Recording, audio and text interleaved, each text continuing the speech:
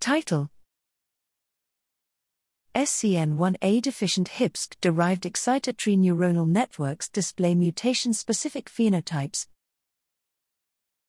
Abstract: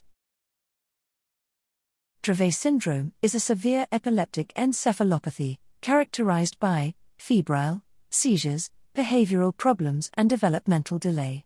80% of Dravet syndrome patients have a mutation in SCN1A, encoding NAV1.1.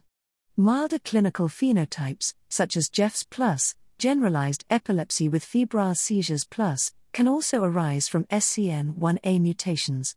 Predicting the clinical phenotypic outcome based on the type of mutation remains challenging, even when the same mutation is inherited within one family.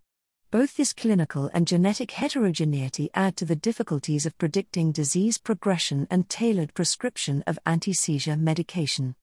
A better understanding of the neuropathology of different SCN1A mutations might give insight in differentiating the expected clinical phenotype and best fit treatment choice. Initially, it was recognized that loss of Na plus current in inhibitory neurons specifically resulted in disinhibition and consequently seizure generation.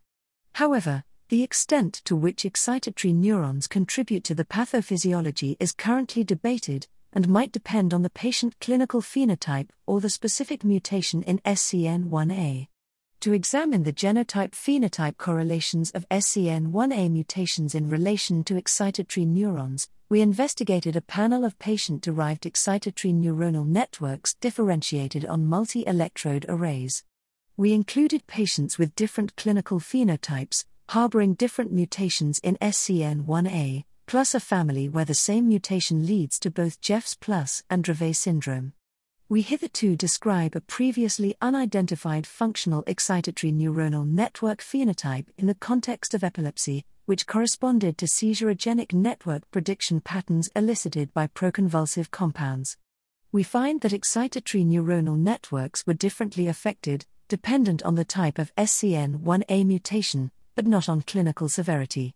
Specifically, pore domain mutations could be distinguished from voltage-sensing domain mutations. Furthermore, all patients showed aggravated neuronal network responses upon febrile temperatures.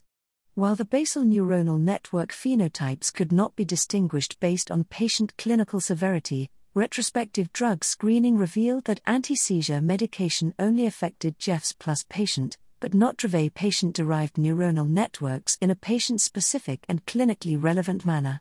In conclusion, our results indicate a mutation-specific excitatory neuronal network phenotype, which recapitulates the foremost clinically relevant features, providing future opportunities for precision therapies.